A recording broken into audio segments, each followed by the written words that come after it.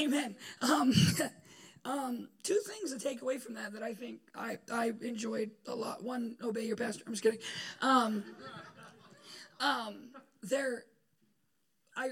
I remember the story of the woman at the well, and she gets saved and she finds Jesus, and then she runs and tells the whole town, and the Bible says they believe and they come and hear him. And then it says after a few days they say to the woman, at first we believed because of your testimony, but now we believe for we have heard. And I think something you hit that's important is having a faith because you're around a certain people or you grew up in it is a great first step. It's actually a mandatory and important first step. But unless you shift into, but now it's mine and I own it in my day to day, you're forever stuck in one and you're never actually walking out your salvation with God. And that's something you hit that I thought was actually really, really good. I liked it a lot. And the second thing I forgot, but it's what I quoted. So read my Facebook quote, like it, and share it, all that fun stuff.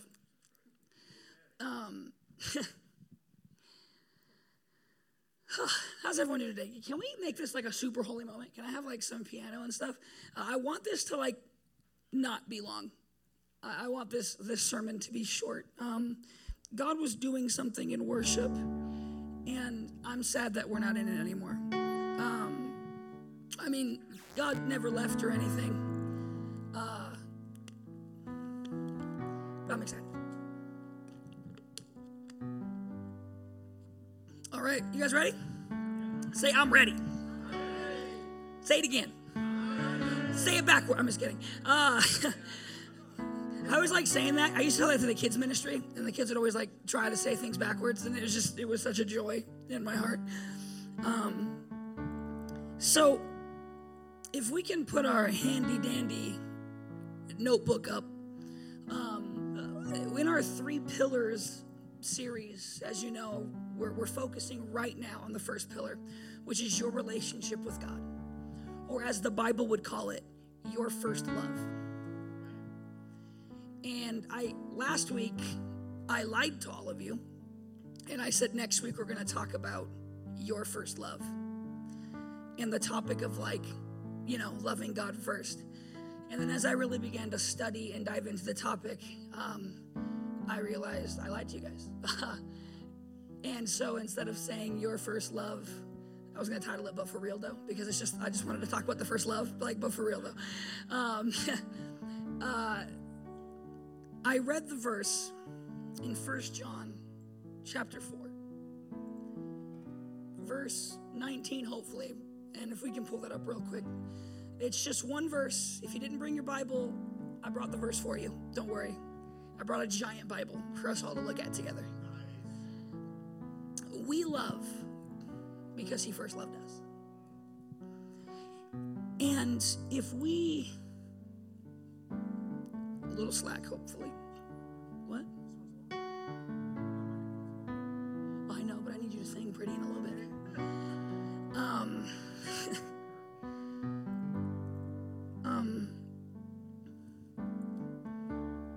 And I really began to dive into the topic of loving God first.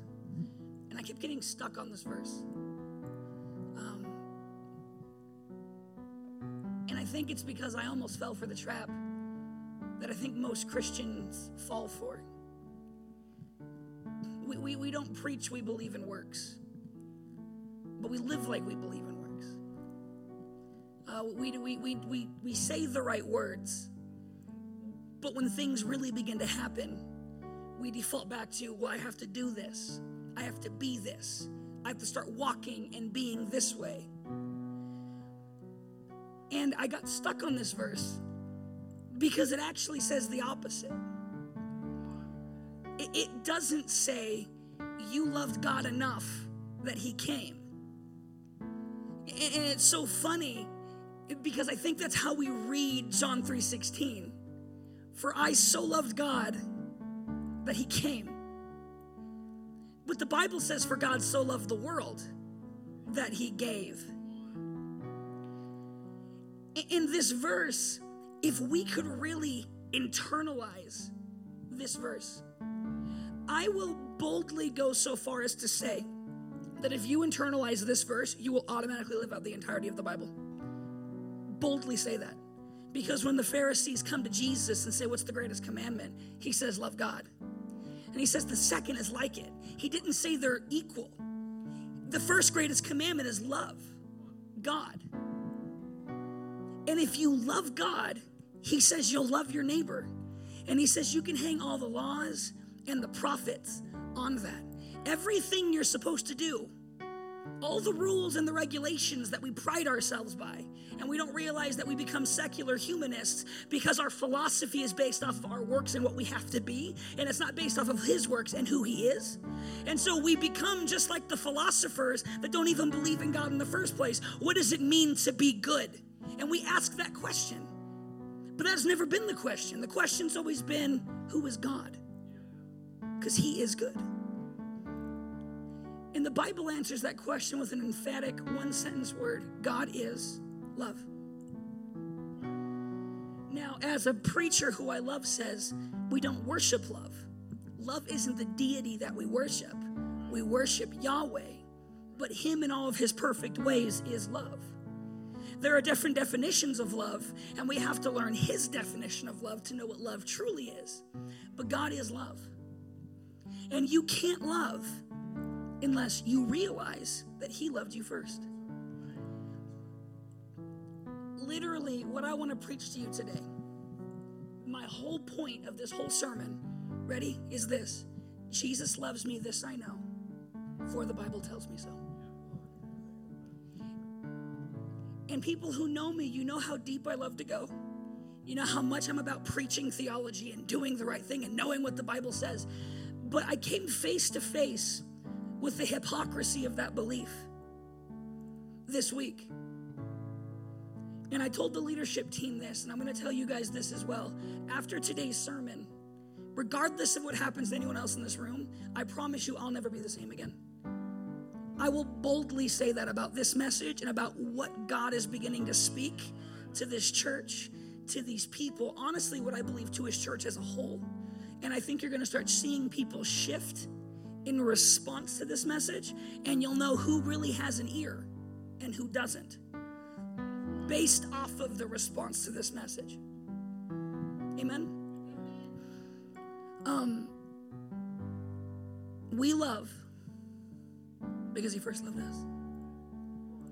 Dear Lord in heaven, I pray right now that you would speak, Lord, that you would take what we know about you and you would actually replace it with the truth of who you really are. That, God, we would stop being people who try so desperately to live a certain way. And God, that you would begin to teach us just to realize how much you love us. That we really would identify as beloved of God. And that we would interact in our day-to-day from that perspective, Lord. And in Jesus' name I pray. Amen. I don't know what you're playing right now, but if it could be the fourth song that we did, is that what you're playing? Perfect. See, just on the same page. I had a friend, and his dad really loved him. Okay, so I put an ED as in like he doesn't anymore. No, he loves his son. He's still alive. It's still a good relationship. It's not, this isn't like a downer story. And I grew up without my father. I would see him a few times a year, but I grew up with my mom and the guy of the week. And so honestly, I grew up not really understanding what a father really was. And when I became a freshman in high school, I met a man who was in my wedding party. His name was Jared Eastless. I think I talked about him last week too. I need to text him or something. He's on my heart a lot. And his dad was the youth pastor in our small town. And, I don't really believe in God. Sermon out. No, I'm just kidding. Back then, I didn't really believe in God. And I started talking and hanging out with Jared. And one day he's like, hey, you want to come to church with me? And I was like, no. And somehow I ended up there. I actually still don't know how that happened. I did, though. He was a good guy, a really good friend, a really nice guy. And I met his dad. And the first sermon I ever heard preached in a church service that I went to by myself, Jared's dad preached on the concept of giving up your son. And he looked at all of us in the crowd, and he said something that I had heard 1,000 times, but I never believed someone meant until that moment. He said, I wouldn't give up my son for any of you. In the middle of his sermon. And I get that now that I have a son. Like if someone's like gun to any of your heads and was like, him or your son, Thomas or your son, I'd be like, Thomas, I have a verse for you. To live is Christ, but to die is gain. And I would take my son and I would be leaving the room. I love him to death. I'd be like, no, take me. But I would want Thomas to gain because I care so much about him. But I like him more than all of you. My son, I do. He's the best thing in the world. And he did that, and he preached that to us, and he talked about, he's like, I would kill all of you if it meant saving my son. And I'm like, this is the first church service I've ever been in, and I'm like, well, this is hilarious. At least he's being real. And I left, and for some reason that stuck with me. It's the first real picture I ever had in my life of what I truly believe to be. No, that was a real heart. And it meant so much to me. I got really close to Jared, and I got really close to his dad. And Jared was like 16. And we would spend the night at his house because he became one of my best friends in the world. Thomas usurped him, and they're still bitter about all that. But I loved Jared. And we would sleep on these couches, and sometimes I would wake up at night, and Jared's dad was actually in the living room looking at Jared sleep. And I was like, yo, he's 16. I get it with Titus, but if Titus is 16, I'm going to go to bed. Maybe. Apparently, I might not. But I didn't think I'd like Titus as much as I do now. And so, who knows what's going to happen 16 years from now. And he would do that. And one time I told him, man, you're a creep. I'm like, yo, that's creepy. And then I read the Bible verse that says that God's watching us even as we sleep. And I'm like, bro, you're a creep. What are you doing? And it's that was always my perspective. I couldn't receive it. I couldn't understand it. And he'd always be like, you'll get it someday.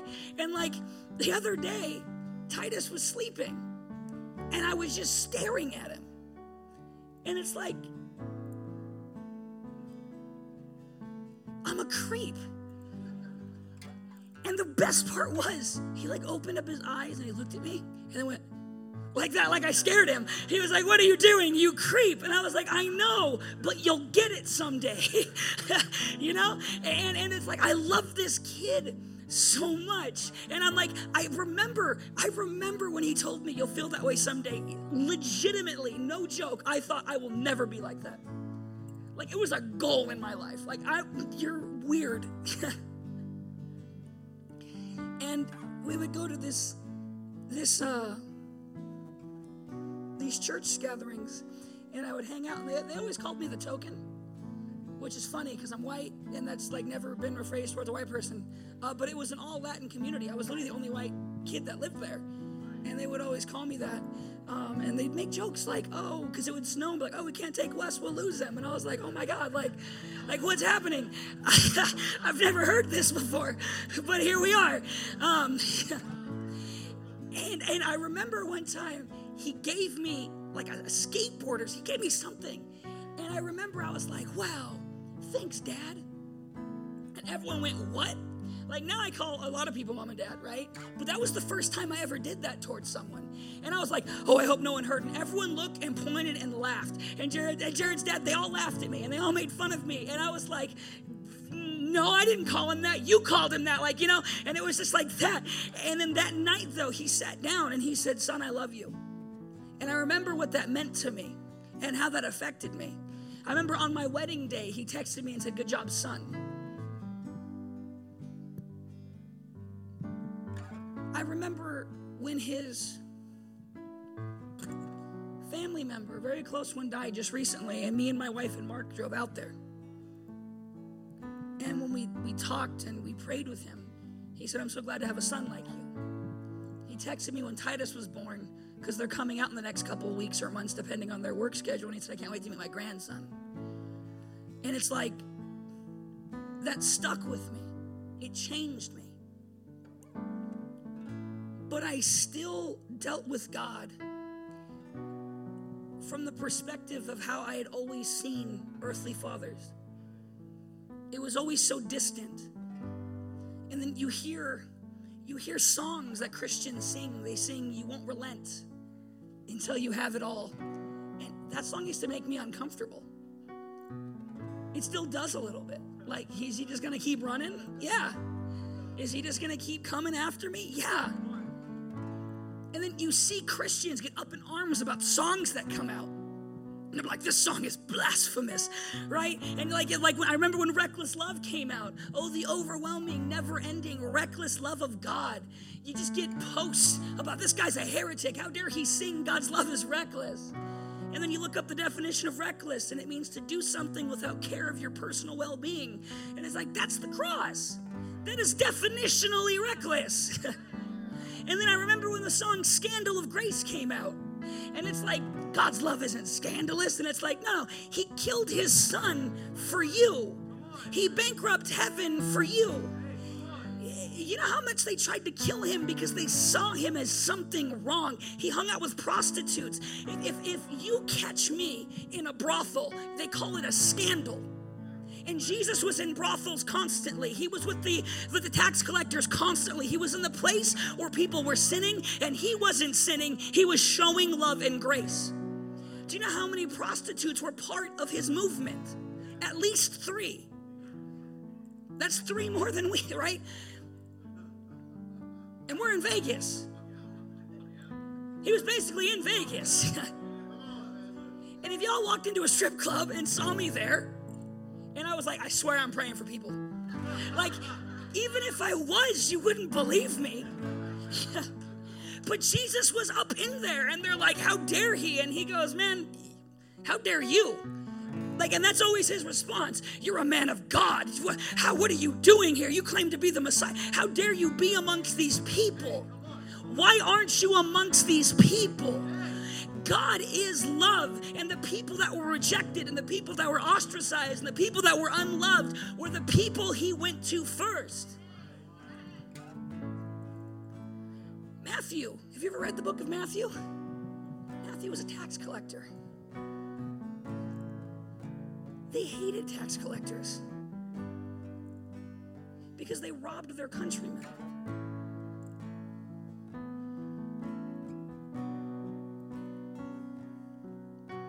They called them traitors. History tells us that a lot of tax collectors oftentimes weren't even allowed to come in and pray in the synagogues. The people would kick them out. Jesus, after Matthew, the tax collector, gets saved, he goes and has dinner. And it says that at Matthew's house. Do you know how nice that house was compared to everyone else's? Because everyone else paid for that house, whether they wanted to or not. And he was there, and they said, how dare he be here? And so Jesus looks and says, the sick need a doctor. And that's why I came. And the problem is people have such a bad perspective of sickness because what they assumed as sickness is I ain't living right, therefore I'm not sick. And Jesus says, well, your tombs may be whitewashed, but inside are still dead men. Right? You may look good, but there's none good but God. We all desperately need him. And he knew that. And without having to preach on the cross again, because I've broken it down very recently, I want to go back in time to the Old Testament. And I want to tell you a story. Can we do that? I'll make this quick, I promise. I promise this will be quick. My fingers are crossed. Thank you guys who caught the joke. Thank you. I appreciate it. Yeah, you're the real ones. Going went back in time, and so I actually read a commentary as I was studying this book, and it was what really drew my attention. In my little commentary, it points out to this character's story, and it says, aside from the cross, this is the greatest show of God's love in the entirety of the Bible. And so I was like, oh, let's talk about it. And many of you may have heard it, but let's talk about it again. It's the story of Hosea and Gomer. Putting it this way, it's the story of a prophet and a prostitute. It's the story of a holy man of God and a down and dirty sinner. And Hosea is a prophet. And God says to him, the ESV version is kind of brutal. He says, go find a woman in whoredom and marry her. Go find a prostitute and marry her.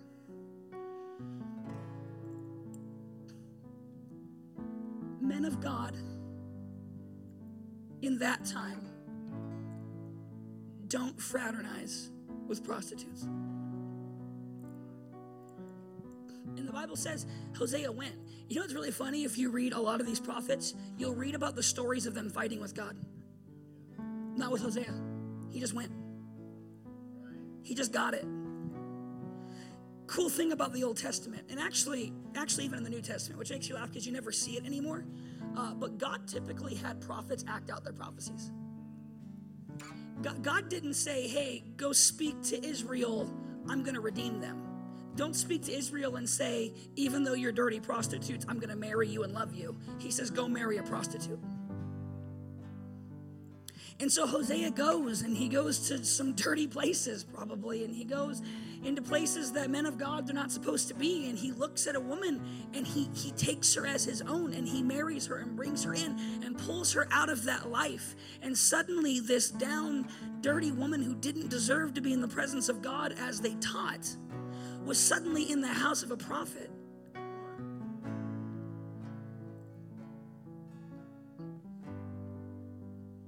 And they have children.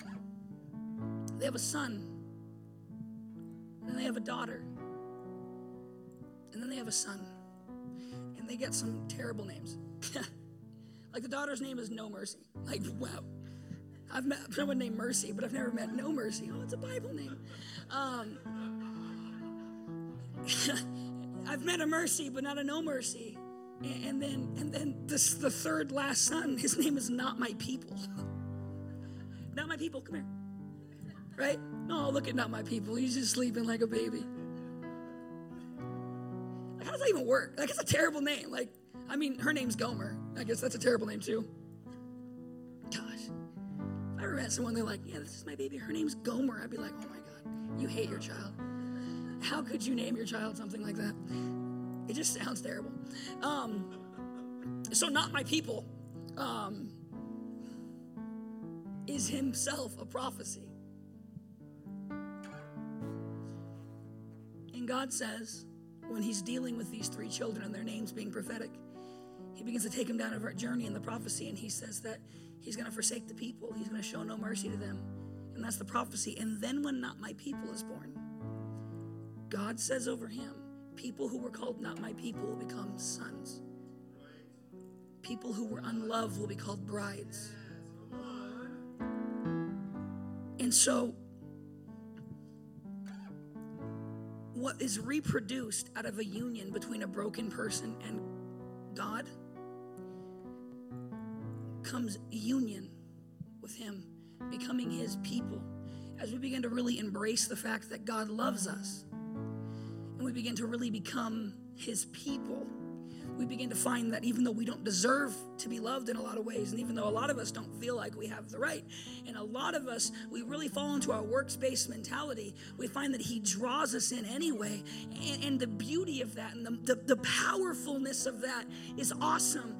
And the story goes like that. And that's us, by the way, right? That we are Gomer. We are this woman. We are this person who was dirty and dark and wasn't welcome in the kingdom of God. And so God didn't call her into the house of the prophet. He called the prophet into her home to bring her home. That's the gospel. That's us.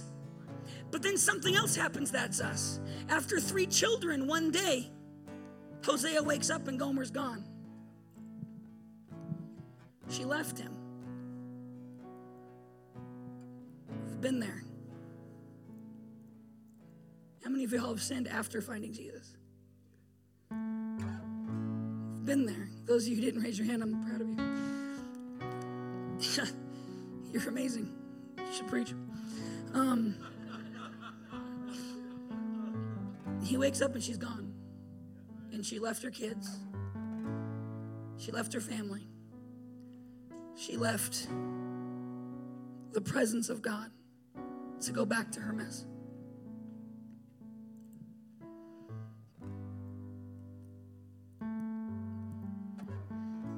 And Hosea gets up and he starts to live his life again.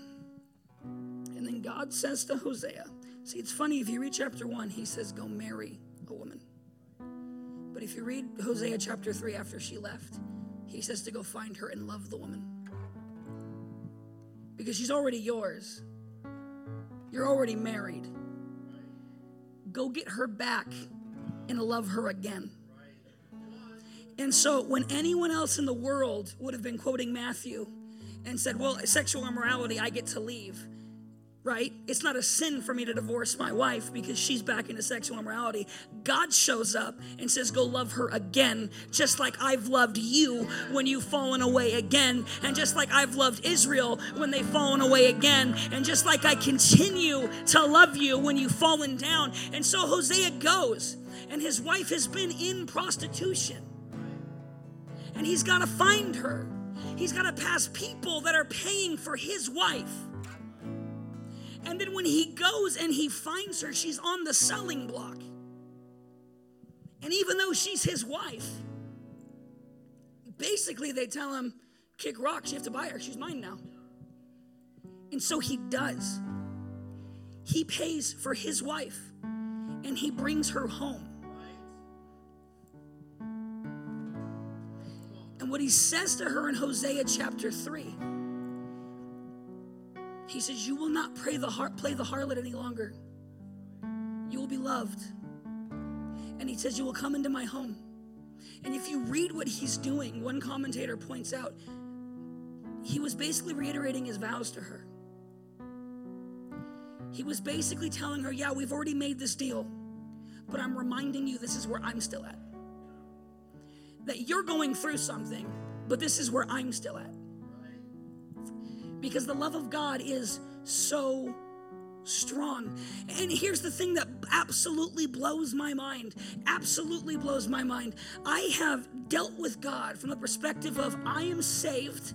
I know God. I am in right standing with him. And then when I sin, I go, okay, I got to work on this. Okay, I got to do this. Okay, well, here's what I have to do better next time. Here's what I have to do to be in God's presence. Here's the kind of person I have to be. And I start to shy away from God as if there's anything I can do to change our relationship. Because just like with Hosea, she could leave, she can go back and she can run, but she's still my wife. And all it's going to do is I'm going to have to go and get her again and buy her back like I always will. What it means is, who saved you? Did Jesus save you or did you save you? Jesus, right? And I think most Christians believe that, and most Christians accept that. But then once they sin and they get shackled to some kind of addiction, they look and they believe, yes, God has saved me, but now it's my job to break the lock. Hosea found Gomer, and then when she left, he found her again. Judah Smith said something so profound. If Jesus is enough for your salvation, then Jesus is enough for your redemption, right? If Jesus is enough for your salvation, then Jesus is enough for this sin. Do you know the answer actually never changes? Just like when you fell on your knees before God and said, God, save me. God, I need you. God, and then the first time and you really felt God, every other sin you fall in from that point on, it's still the same answer. It's not get up and dust yourself off and do this new thing. It's go back to Jesus because he loves you. He's not waiting for you to clean yourself off. He's already there with you. And we lose sight of that. And we really believe, yeah, I did not set myself free, but I have to keep myself clean of sin. Too bad that's not anywhere in the Bible. A verse I've been stuck on all week says this: it is the goodness of God that leads men to repentance. When you sin, what are you supposed to do? Repent. But do you repent for repentance' sake? No, you could only repent if the goodness of God is there doing it with you. Let's talk about some people in the Bible. Peter. He denied Jesus. He ran away. He gets on a boat. He's fishing back where he is. And Jesus shows up where he's at. Let's talk about Thomas, who when everyone sees Jesus, he shows up in a room and says, I'm not going to believe this stuff unless I see it for myself. And so Jesus doesn't say, I'll show up when he has faith. Jesus shows up and he says, here I am. What do you need? He wasn't waiting for Thomas to get it. He was bringing it to Thomas. I'm proud of you. What Paul is killing Christians. God's not like, okay, he's going to get it someday. God shows up and knocks him off his donkey, right? And as he's there, he says, who are you, Lord? And he begins to change his life because God wasn't waiting for Paul to figure it out. God showed up and taught it. So when you're stuck in your sin and you're stuck in your struggles and you're stuck in your pain and you're like, I'm this cycle, why can't I break out? Because you're trying to break out. You don't have the key. He has the key. Call on him and let him come and set you free. That is the gospel. Last night I was praying, really praying. And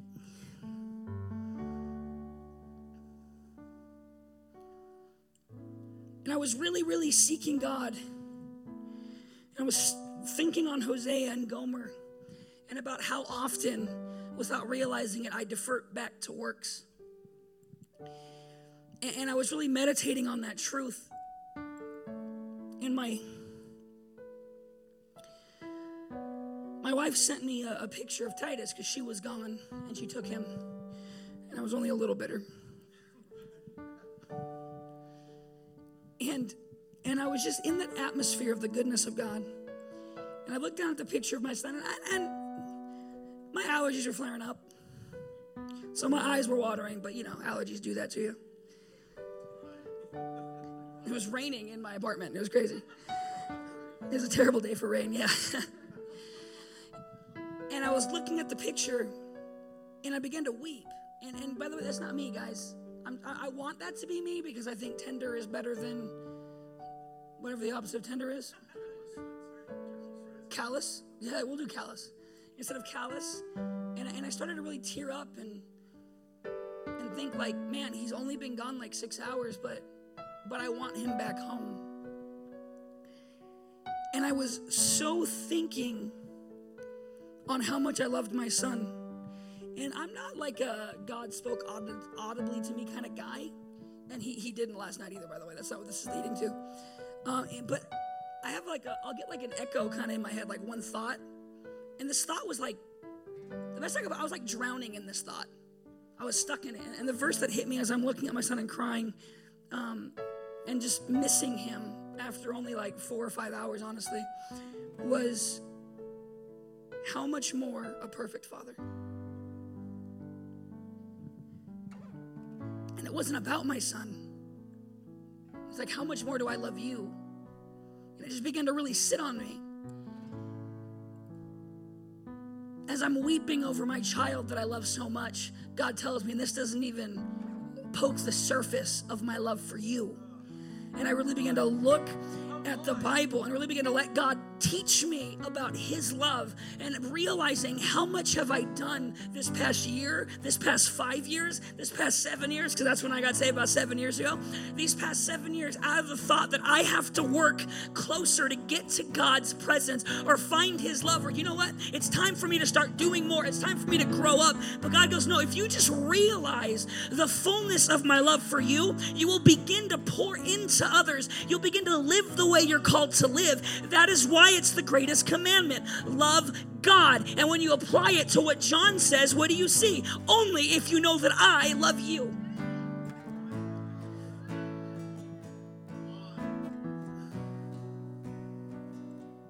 Do you believe Jesus loves you?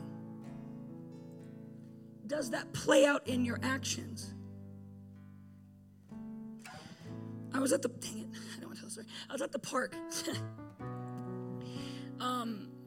apologies right now, because the story is slightly offensive, and it slightly kind of shows the kind of person I am in my own heart sometimes.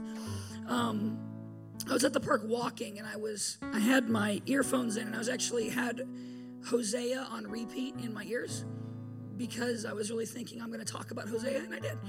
And so I was listening to it over and over again as I was pacing Cornerstone Park. It's a beautiful park, and I was like, Cornerstone, because that's biblical. And so I went there, and I walked around the Cornerstone, and I was like, yeah, the Bible. And I'm walking, and there was a woman there, and she was overweight, like I'd say like 300 pounds. And I'm not like 250, 300, like she was overweight. And she would do this thing where she would run for like 3 seconds, and then she would walk for like 10 minutes. And it was like she was running out of breath after just like 3 seconds. Like she'd take like literally 3 steps and then go back. And like I watched it for a while, and I was like, this is embarrassing, you know? And I realized, because I was so in the headspace of how much God loved me, what I looked and felt towards this woman was understanding. Or if I'm being completely honest with anyone in this room, and again, I know this is like offensive, I hope it doesn't offend you, I think that kind of spurt and the way she was running and stuff, under normal circumstances, I would have found that hilarious and been laughing. Because I'm kind of a piece of crap sometimes. But in that moment, when I was fully aware of the goodness of God and really enveloped in his love for me, my perspective had immediately changed. And what I felt instead was an understanding. And what I felt instead was like, man, she is really trying her best.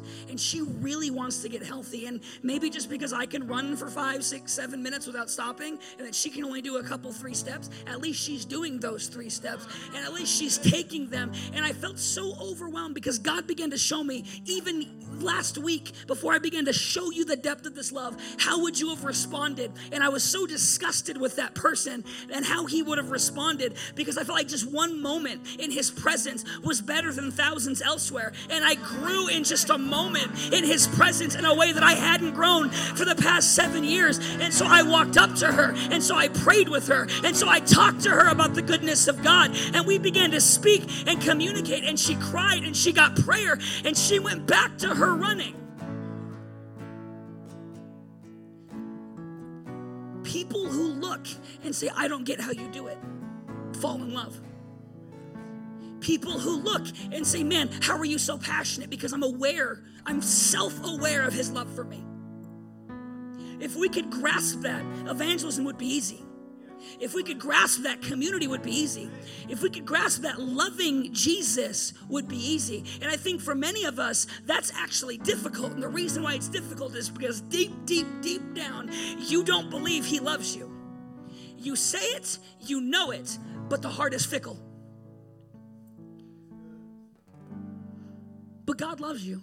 He is madly in love with you. How in love with you? He gave his son to die for you. How in love with you? He watches you while you sleep.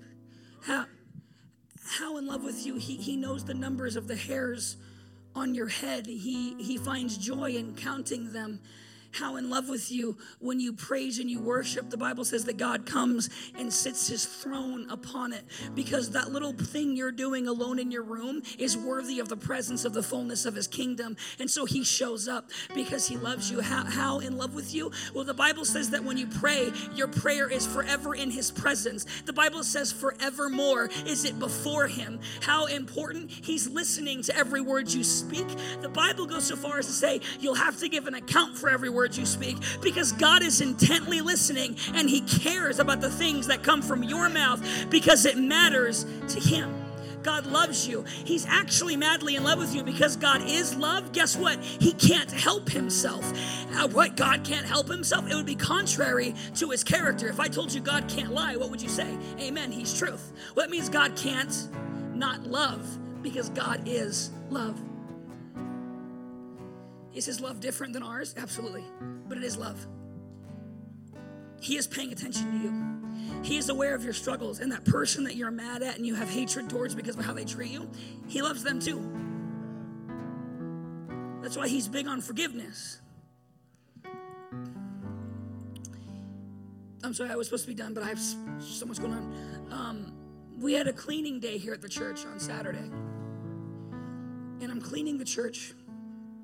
And my wife is a big witness to this. And I clean the church. I put the envelopes and the thing in the front seat back. So if you tithe today, you're welcome. And the whole time I was doing that, I do my thing I like to do where I pray for every seat.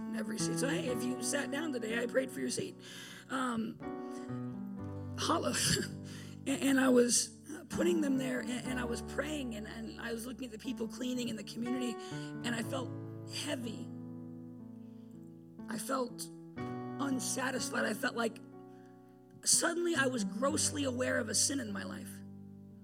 I didn't feel condemned, though, because I was so hyper aware of God's love. It was weird. It was this white hot magnifying glass on this one thing, and I knew in my knower, right, that what God was saying was, it's time for this to go. And where always those felt like condemnation, because I was so baptized, I guess to say, in the truth of his love for me, instead I was like, wow, this is an opportunity to look like you. Because there was a person I was holding so much unforgiveness towards. And I looked at everyone cleaning, and I realized I can't be here with that. And so I grabbed my phone, and I went outside, and I talked to that person for like an hour. I apologized. I told him how I felt. It was a long talk. It was an uncomfortable talk. And it was a talk that, if I could be honest, I always justified from a biblical perspective why I didn't have to have it. I used all the right Bible verses to do all the wrong things. But when I was wrapped up in his love for me, there was no more excuses. And can I tell you something genuinely? It was my joy to put that to rest. There was such a weight off my chest. Regardless of how that went, which it could have been better. But there's such a weight off my chest. When you're aware of his love, you fall more in love. When you fall more in love, you begin to have a heart for the things he loves. When you have a heart for the people he loves, you begin to look at the people that aren't in that ring, and you're desperately wanting to bring them in. So when I realize God loves me, I fall in love with him. I fall in love with his bride, which is the church, if you believe Jesus Christ, your Lord and Savior. And then I fall in love with everyone not a part of that, because I desperately want them to taste and see that the Lord is good. It begins with the truth. He loves you. He loves you. He loves you. He loves you. And if I could be honest, we're going to get real stuck on that for a few weeks. Which, to be fair, I think the last 4 or 5 weeks, I was pretty here's what we got to work on, right? And I don't take any of that back. Work on it, right? But we've done the hard and the serious enough that I feel justified before God. I feel like he's really calling us to a simple truth as we sit on the concept of first love, that we're loved first. And however that looks, I know I told you 1 month for each pillar, but this pillar is going for a little longer than that. And so we'll see what happens when we get to community and we really dive into being one as he is one. But maybe it won't be difficult to embrace that, because by then, hopefully, we will have embraced the simple truth that he loves me. Most popular verse in all the Bible. God so loved the world. That's you.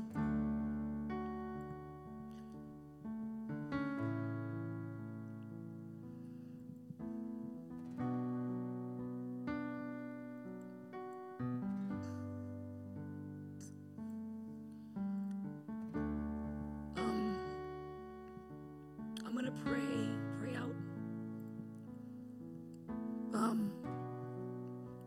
But know that when I do, we're going to break back into worship.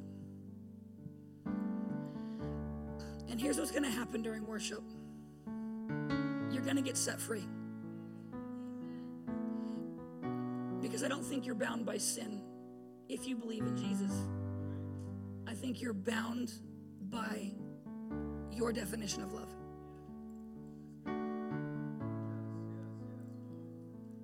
If If my freedom is through faith, then I'm only as free as I believe I am.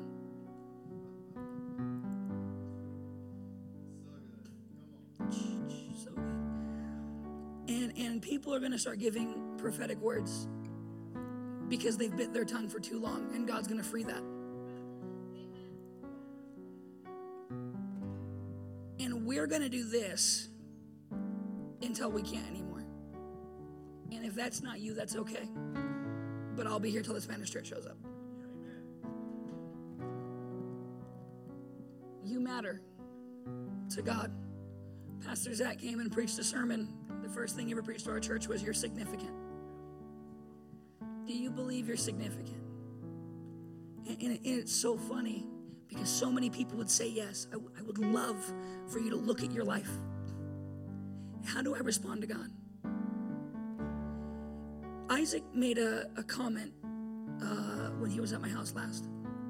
He was talking to Titus, and he said, your dad loves you so much. And he says, you want to know how I know that? He goes, because you've been in every sermon that he's ever preached since you were born. And it's true. I have full-blown conversation with Titus every day. We go through so much. He's a cowboy. He's a rocket ship. He goes through a lot in a day. And I just talk with him. I just tell him what I believe about his future. I speak life over him. And it's funny. It's so easy. Like, we can have a conversation about something so off topic, and I'm going to bring Titus up. I'm a sucker for the guy. So when you're looking at your life and saying, do I love God? How often are you talking about him?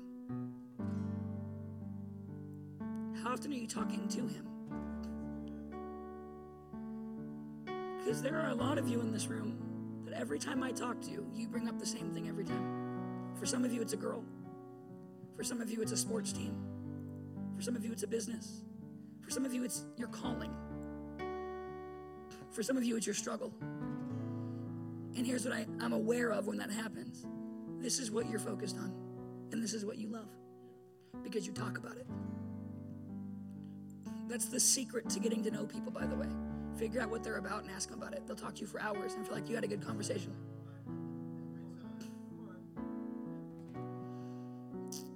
I remember sitting in groups of people that were as passionate as me. And we talk about God all day. Talk about the Bible. We pray with each other. And I don't do that much anymore. But I'm going to. Zach came over to my house and we talked theology for like 4 hours. And then he texted me afterwards and apologized and said, man, I'm sorry I took your time. And I was like, no, this is what I want.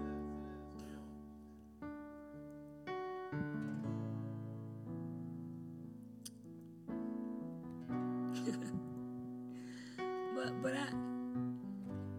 no one has to. I've heard this from my mother to certain fathers that she was married to at certain times, and she'd say, like, go hang out with your son. My wife never has to say that to me. Because when you're in love, you hang out. How often are you hitting your secret place? See, these are things you can actually look and go, man, no, you're right. This isn't a condemnation thing. Because I think the reason you don't do it is because you don't really believe God loves you. Because when you believe God loves you, it turns into real love back. I don't think the answer is you got to love God more and you got to start doing this. I think the real answer is you have to get real with God and be like, you know what? I don't believe you love me. And let him fill a space with his love. He's always willing to, because he's always with you. I think we've gotten away from that. Because the churches that just preach Jesus loves you over and over, they're doing it because they want more people to come into a room. And the people that preach too much theology every Sunday, they lost sight of what was important. And so what if we circled around the goodness of God, not to grow a building, not to grow people, but we circled around the goodness of God because we believed it. And we weren't tired of hearing it. And we didn't have to leave because, oh, they're not feeding me enough. I'm tired of hearing that. I just want the meat of the word. What is meat? Hebrews tells us it's living it out. So if you don't believe Jesus loves you, you're not eating the meat of the word, because you have to live a life of Jesus loving you. I promised last week I'd be louder and funnier, and I'm not there.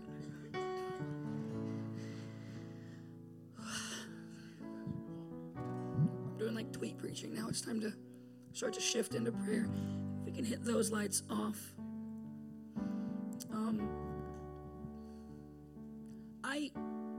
Every Sunday, I come with the intention of preaching 30 minutes, and I always preach an hour. Imagine if I came with the intention of preaching an hour. Oh, my God. Oh, my God. Oh, my Lord. I used to always promise the young adults that I was going to preach a 4-hour sermon. It never happened, but we'll see. I ain't dead yet. I'm